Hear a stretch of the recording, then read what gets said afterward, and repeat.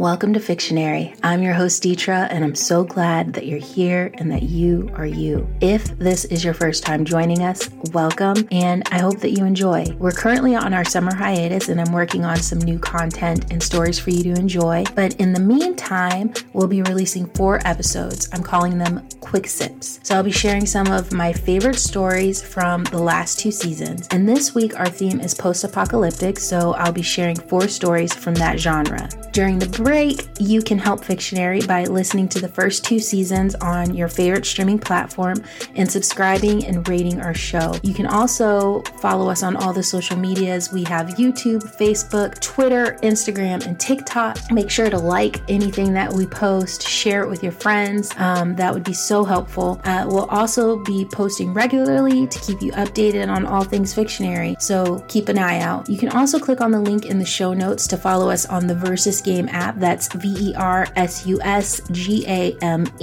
Versus Game, and I'll be sharing weekly games that you can play along. If you have a lot of knowledge and you want to make that pay for you, this is a very fun way to do it. You can pay to play, or you can play for free. It's a lot of fun, and I like to do Netflix questions, so check us out. So without further ado, let's go ahead and get into our stories for today. Grab your drinks, sit back, relax, and enjoy. And today, I am sipping on a mint mojito. Our first story for today is titled Follow the Rules. The genre is post-apocalyptic, the action is charging a phone, and the word is chef.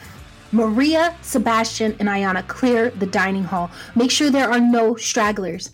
Domenico, go with them and check that the exits are blocked. Yes, chef. Young, gather anything that can be used as a weapon. Place them in the walk-in freezer. Don't leave the door open. Yes, chef. Myra, keep watching the phones. We need at least 2 with a full charge before the laptop dies. Yes, chef. We're going to survive. We just have to be smart. We've all seen enough zombie movies to know the rules, right? Yes, chef. The end. Our second story for today is titled Homecoming. The genre is post-apocalyptic, the word is writer, and the action is summoning someone. The ashes of my former reality paint the world reborn. I watch as relics of my existence disappear beneath shades of gray. My typewriter, the proof of my last novel, a kitschy mug cracked like this world beyond repair. I am undone. I am alone.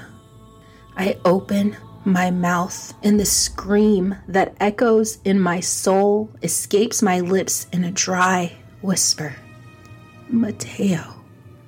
My plea drifts into the endless destruction. Lost. I lie down in the ravaged cradle of my life and close my eyes, longing for him, longing to join him, longing for death.